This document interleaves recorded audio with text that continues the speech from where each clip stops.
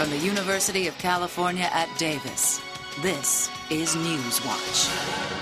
Veterinary behavior specialist Melissa Baines says dogs can have a range of behavior problems, but most of them are fear-based. Most of the dogs that we see coming through the behavior service have some sort of fear or anxiety problems going on. So whether you call them unbalanced or not, I tend to call them more anxious or fearful.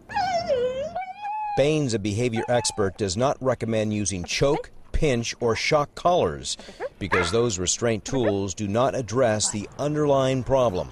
It just suppresses the behavior by using pain or punishment. It's just like telling a child no, no, no, no, no, without telling them exactly what you want them to do and rewarding them for it. Plus, it also can increase the anxiety or fear, especially say if a dog is aggressive towards stranger dogs and is pulling on a prong collar. It's getting essentially bit every time it lunges towards that other dog, therefore causing a nice vicious cycle.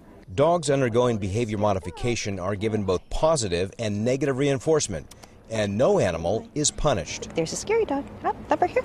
Watch me. Good boy. Positive reinforcement is positive. You just think of as adding something. So adding a treat, adding praise. Negative reinforcement is taking something aversive away to increase the behavior from occur. So if a dog's wearing a head collar and they pull and the dog stops pulling, that's negative reinforcement. Baines says there are no quick fixes.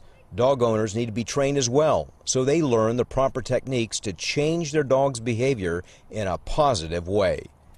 Paul Fotenauer reporting from UC Davis. For more information, please log on to broadcast.ucdavis.edu.